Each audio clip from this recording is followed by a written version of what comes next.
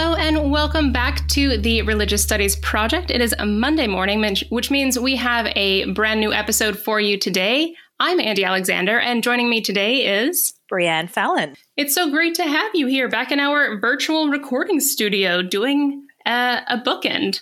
Yeah, it's so wonderful to be back. After stepping back as co-editor last year, I did promise that I would be around, and here I am delivering a new episode for you. Yes, absolutely, and we are so grateful for that. Can you tell us a little bit about today's episode? Definitely. I had the opportunity to sit down with Daniel Boyarin, who is Taubman Professor of Talmudic Culture and Rhetoric at UC Berkeley, now retired. And when I interviewed him, he was actually up in Harvard. So it was such an honor to sit down with such an esteemed professor of Jewish theology.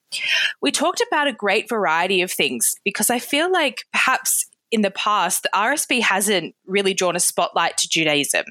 So we spoke a little bit about how Judaism is defined, how there might be a little bit of problem with the certain terminology that we use in regards to the term religion or culture or even race or ethnicity. And then we turned to his new book, which is being published by Yale University Press. So it's a really wonderful episode as well because we also turned to the idea of a humor in the Talmud as well. So I think it's a really eye-opening episode, and I really enjoyed sitting down with Daniel. This sounds absolutely fascinating. And I think you're right. We don't have quite as much of a focus on Judaic studies. And so I'm really glad that we've had this opportunity, that you had this opportunity to chat with Dr. Boyarin. I can't wait to hear. Let's listen in. Thank you very much for joining us on this episode, Daniel. I'd like to start with the first question. But before we delve into the monograph, I'd like to just give a bit of a sense of the book is set to really revolutionize the study of Judaism. And before we delve into that, I'd like to ask, for you, can you give us a sort of overview of how Judaism is commonly defined in religious studies and what are the potential problems with those definitions? Right. Obviously, in religious studies, Judaism is commonly defined as a religion. And that is the source of immense difficulties. Part of some of those difficulties were actually the stimulus for my thinking and my writing of this book. So let me just say, what are some of the problems? I'll be sketchy now, and I imagine more details will come out later on in the conversation. The fundamental problem is that the way we imagine religion is inevitably modeled on one particular religion. Not to put too fine a point on it, Christianity. And even more focused, one could say, Protestantism or certain versions of Protestantism. Now, the point is that there's nothing wrong with Christianity. I'm not ascribing any fault or defect to Christianity, nor to Protestantism. But I am arguing that the fit between the notion of faith as being at the center of a cultural formation, collective of humans, doesn't fit many, if not most, of the cultures of the world. I find it amusing that Jews are asked frequently to identify themselves as members of the Jewish faith. Now, as most of us know, if we think about it for more than 5 minutes, people can be very, very engagedly, passionately, strongly identified with being Jewish without a shred of faith, right? Now, I'm not denying, of course, that there are a set of beliefs that are typical of the Jewish imagination of the world. What I am denying is that they are what constitutes Jewishness, whereas sets of practices of different kinds are what bind Jews together. Practices such as the study of Torah, and particularly the study of the Talmud in many different forms. Practices such as having special languages, not just one special language, but several special languages. Practices such as, of course, the holidays, which are practiced by many Jews who would say that they're atheists. But hearing the shofar on Rosh Hashanah, even fasting on Yom Kippur, right? Making a Seder for Pesach and getting the family together, building a sukkah. In different parts of the world, in different places, more practice, less practice. But these practices constitute the practice, the doings, as anthropologists call it. I love that term, right? Not law, not rituals, but doings, things that we do, including some that we might call ritual, some that we might call law, but not all of them. But the doings are what pull us together as a nation. And I do use and emphasize the term nation. Before we jump into the idea of the term nation, I'm just thinking about our listeners, and many of them may have heard of Judaism referred to not as a faith, but as a culture, rather. And I'm wondering if you could just unpack that in the same way as you did faith just now. Yeah, I think culture is not bad. I mean, as long as we use it in the absolute broadest sense, namely all that a given collective says and does communally, what mark the practice, the doings of a given group of people. In that sense, it's actually very similar to my term doings, because I'm understanding doings in the broadest sense. Also, language patterns, things we say, things we don't say, right? Wittgenstein, in German, when he writes in German, he writes Lebensformen, forms of life. When he writes in English, he writes culture, right? So I think that sense of Lebensform, a way of life, is perhaps the most adequate. And that's quite poetic. I like that. The forms of life, and they can be religious or irreligious and everything in between. I think there's something very broad, as you say, about that encapsulates many forms of Jewish life beyond what a sort of Christian demarcation would put around it of what we would expect. I would like to throw a question at you, just completely out of left field, one that we haven't even talked about via email, which is there's a survey that's done in Australia that tries to understand the form of life of Judaism in Australia. And it asks Jewish people what they identify most in terms of their Jewishness. And the number one thing is actually not necessarily one we might think would come up, and that is actually commemoration of the Holocaust. And I'm just wondering if you have any thoughts on that. Well, Jewish memory and memory of the dead and memorialization of the dead, and particularly of the dead that we might in some way call Jewish martyrs. Right? The term is not entirely satisfactory, but it comes close.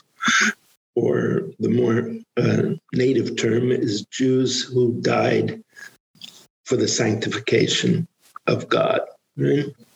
Has deep, deep roots in Jewish practice. There are the annual fast of Tisha B'Av commemorates several instances of historical instances of both destruction of the temple, first temple, second temple, as well as massacres of one sort or another.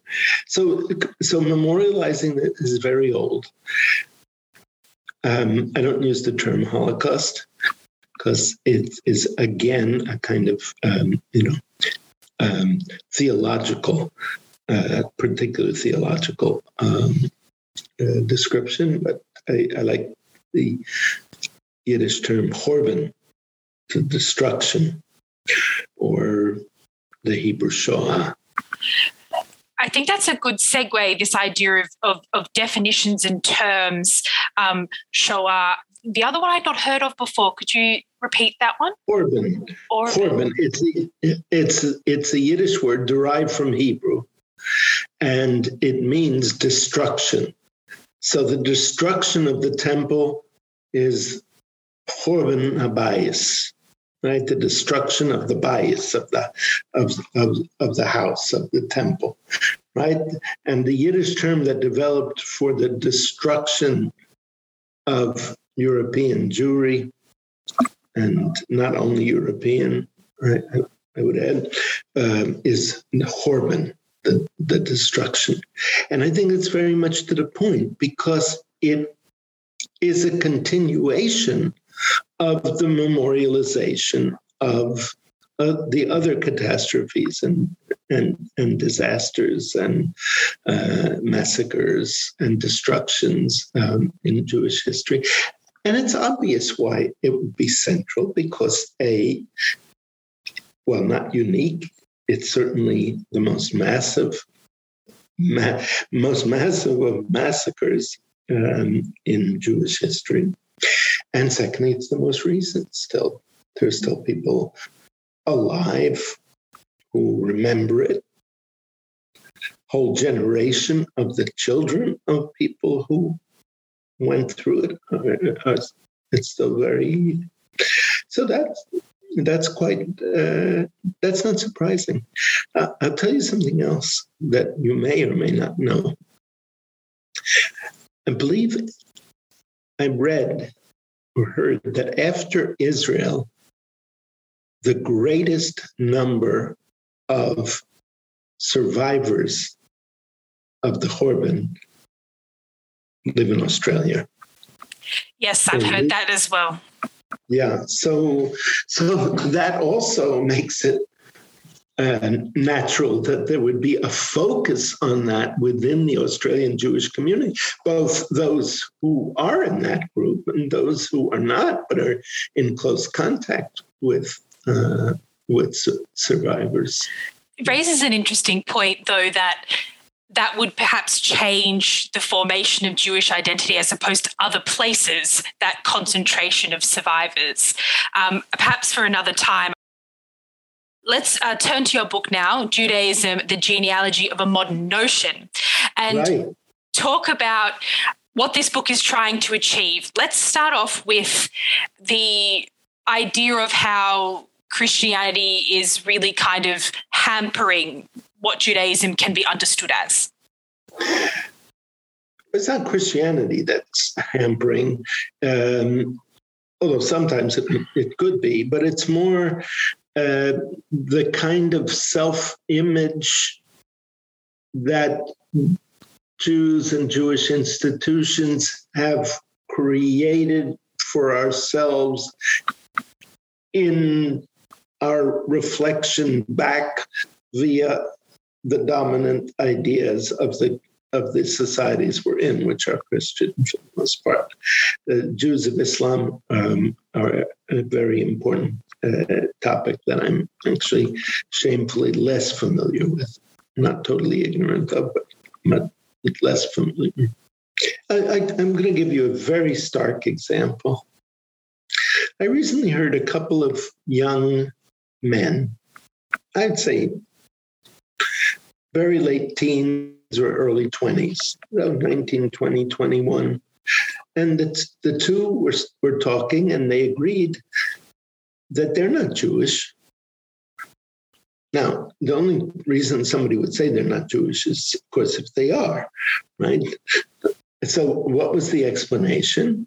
I listened a little bit more, and it was, we don't believe in God, and therefore we're not Jewish, right? Now, that is a shocking shift. And I've shopped this around among friends, colleagues, family, and they say it's not uncommon to hear young Jews say that they're not Jewish because they're not religious. Right? Now, I think it has until very recently been the case that the sentence, my parents are Jewish, but I'm not, was a shocker. It almost didn't make sense. And now it's starting to make sense. And that is a fundamental shift in Jewish self-identification, right? Freud, 115 years ago, called himself a godless Jew. But he said, but a very much a Jew, even if he couldn't quite explain it. And now we're acceding to a notion that to be godless is to be not Jewish. Now, when I say we're acceding, I don't mean that that's the way that Orthodox Jews see the world or other Jews. I mean, that is the image that is beginning to infiltrate into the Jewish world, and particularly the younger generation. So, we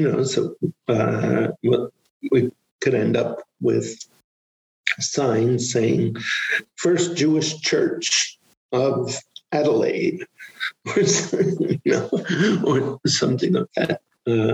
Something of that sort. I'm just showing off. I know the names of several towns in Australia. Yeah. That's why I didn't say Sydney. But yeah, so you see, that's one example.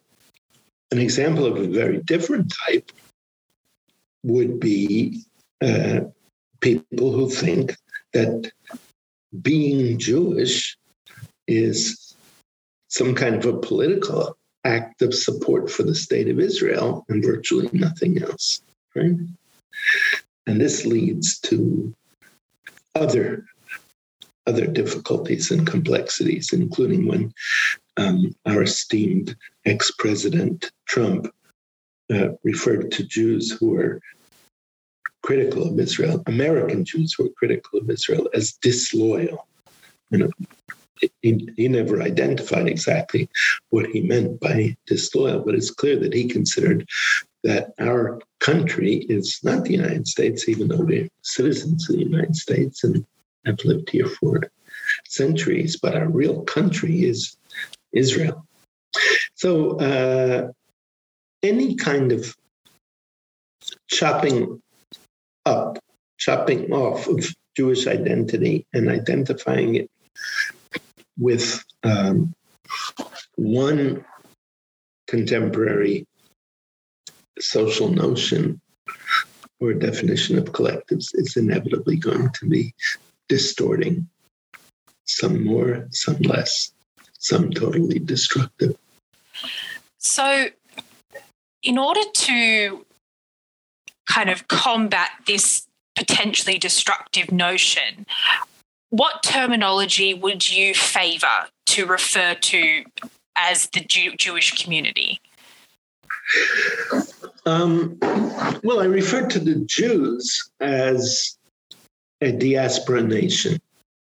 Let's leave community out of here for a moment, right? But because it's a very loose term, which is, we talk about the stock trading community or the bus riding community. So community has really, at least in the United States, become virtually devoid of meaning. And Jewish community particularly has come to refer to the opinions of the machers, of the wealthy and powerful Jews. So we'll stay away from community. I like the term Jewish collective, by the way.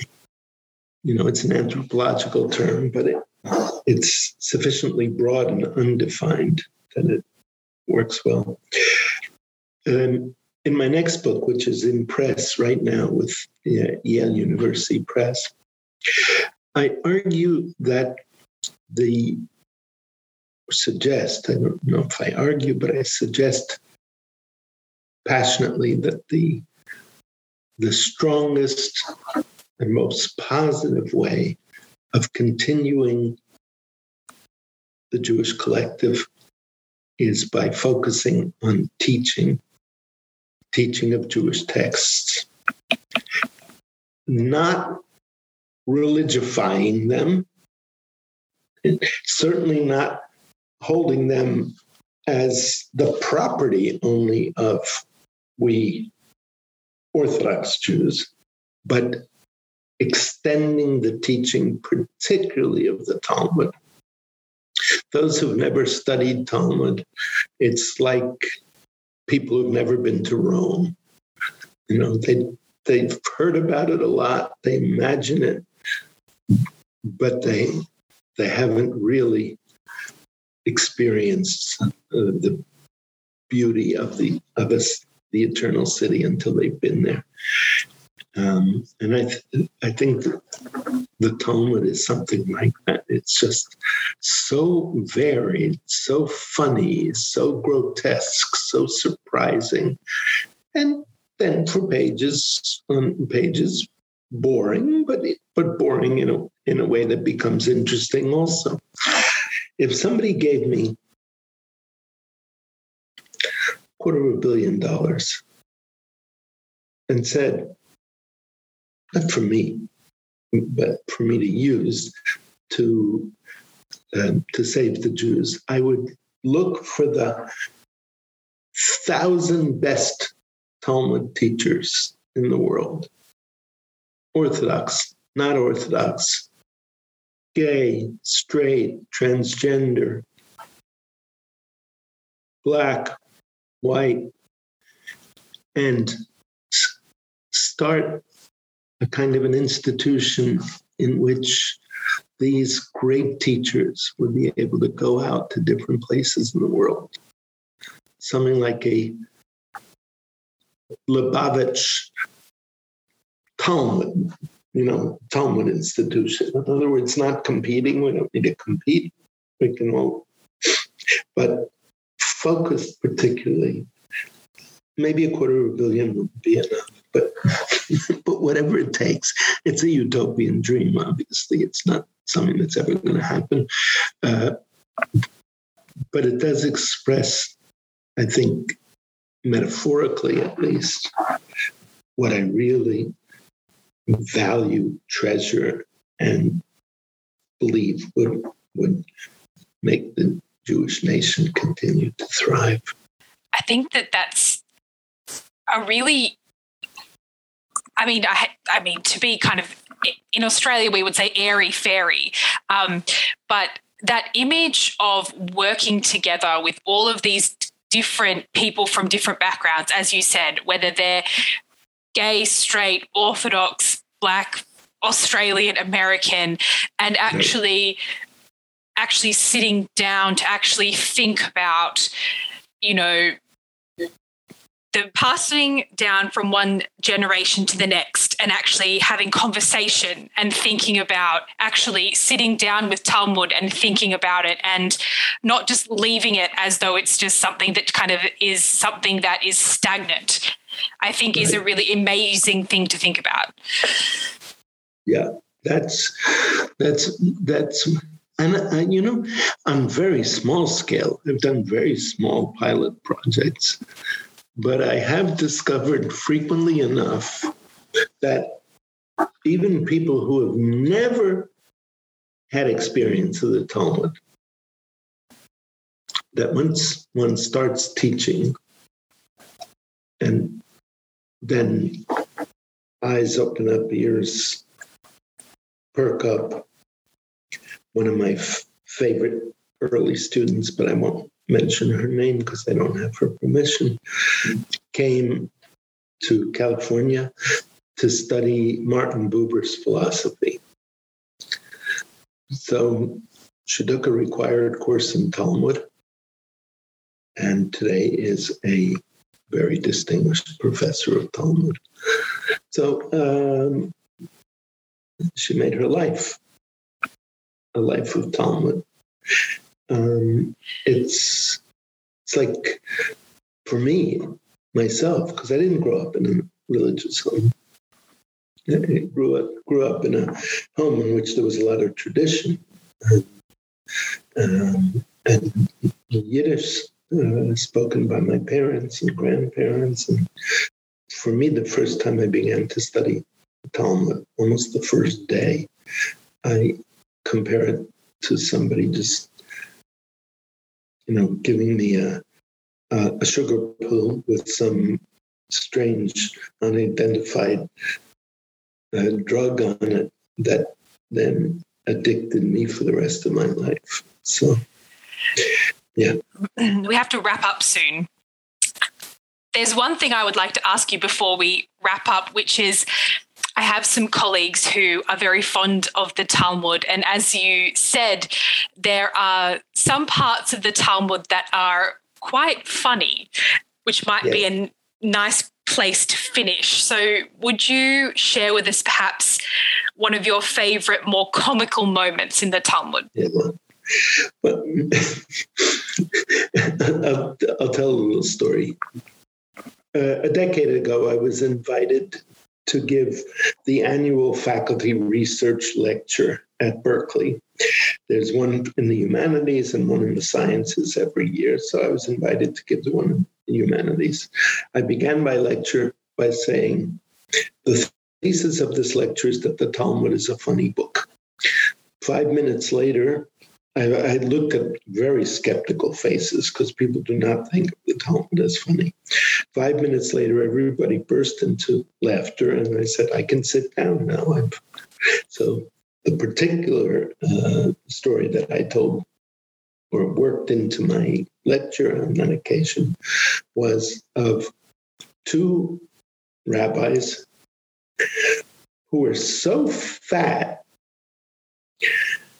that a team of, if they met each other and their bellies were touching each other, a team of oxen could walk under the arch created by their bellies without touching them, right? So we're in Rabelais territory here, right? This is, Pantagruel and the Talmud retaining its very sober spaces. That means their children weren't theirs because they couldn't imagine how they could possibly have intercourse with their wives. At which point somebody says their wives were as fat as they were. And somebody else interjects and says, but that makes it worse, not better. And the Talmud answers, love compresses the flesh. Or, if you want a different resolution of this terrible, contradiction, it is that the sizes of their organs matched the sizes of their bellies, right? So, as I say, it's Rabelaisian. It's the Talmud being unbuttoned. Why it's there and what it means, that's work for scholars. But this and many other stories like that that we find are simply instances of humor strewn all through the Talmud. And that's enough, I think, we're running out of time. I think that's a nice place for us to finish. And thank you so much for joining us for the Religious Studies Project. And I hope that people are inspired to look at the Talmud more and think about it and in a way that is going to, as I said, inspire people to think about it in perhaps a bit of a different way. Thank you so much for joining us. Thank you. Thank you for staying up late to have me. Thanks, Brianne and Daniel, for this really engaging episode today. And thanks to you, our listeners, for tuning in. If you'd like to find out more about this episode, head over to our website at religiousstudiesproject.com, where you'll find a transcript and more information about this episode today. Also, head over to social media. You can find us on Facebook, Twitter, or Instagram. We'd love to hear what you thought. Please share and like and comment. We love hearing from all of our listeners and continuing the conversation on social media. We hope that you enjoy these episodes and find all of the other resources we provide, like transcripts and job ads, calls for papers, funding resources, to be useful and productive both for your work or in the classroom. And if so, we would really appreciate it if you would consider making a donation, either a one-time donation via PayPal or signing up for a monthly donation as little as $1 a month at patreon.com, because it would go a long way in helping to offset some of the costs that go into the production of these episodes and other resources. And until next time, all that's left to say is thanks for listening. The RSP is sponsored by the BASR, NAASR and the IAHR and is produced by the Religious Studies Project Association, a Scottish charitable incorporated organisation. Find out more at religiousstudiesproject.com. Brought to you by Managing Editors Andy Alexander and David McConaughey and Founding Editors Chris Cotter and David Robertson. Our features are edited by Savannah Finver and our Opportunities Digest by Ella Bach. Audio editing by Alex Matthews, video editing by Alison Isidore, podcast transcription by Jason Bartasius, and social media managed by Candice Mixon. Don't forget, you can support the project by using our amazon.com, .co.uk and .ca links, or donating at patreon.com/projectrs. And you can find us on Facebook, Twitter, Instagram, YouTube, iTunes, and all other portals. Thanks for listening.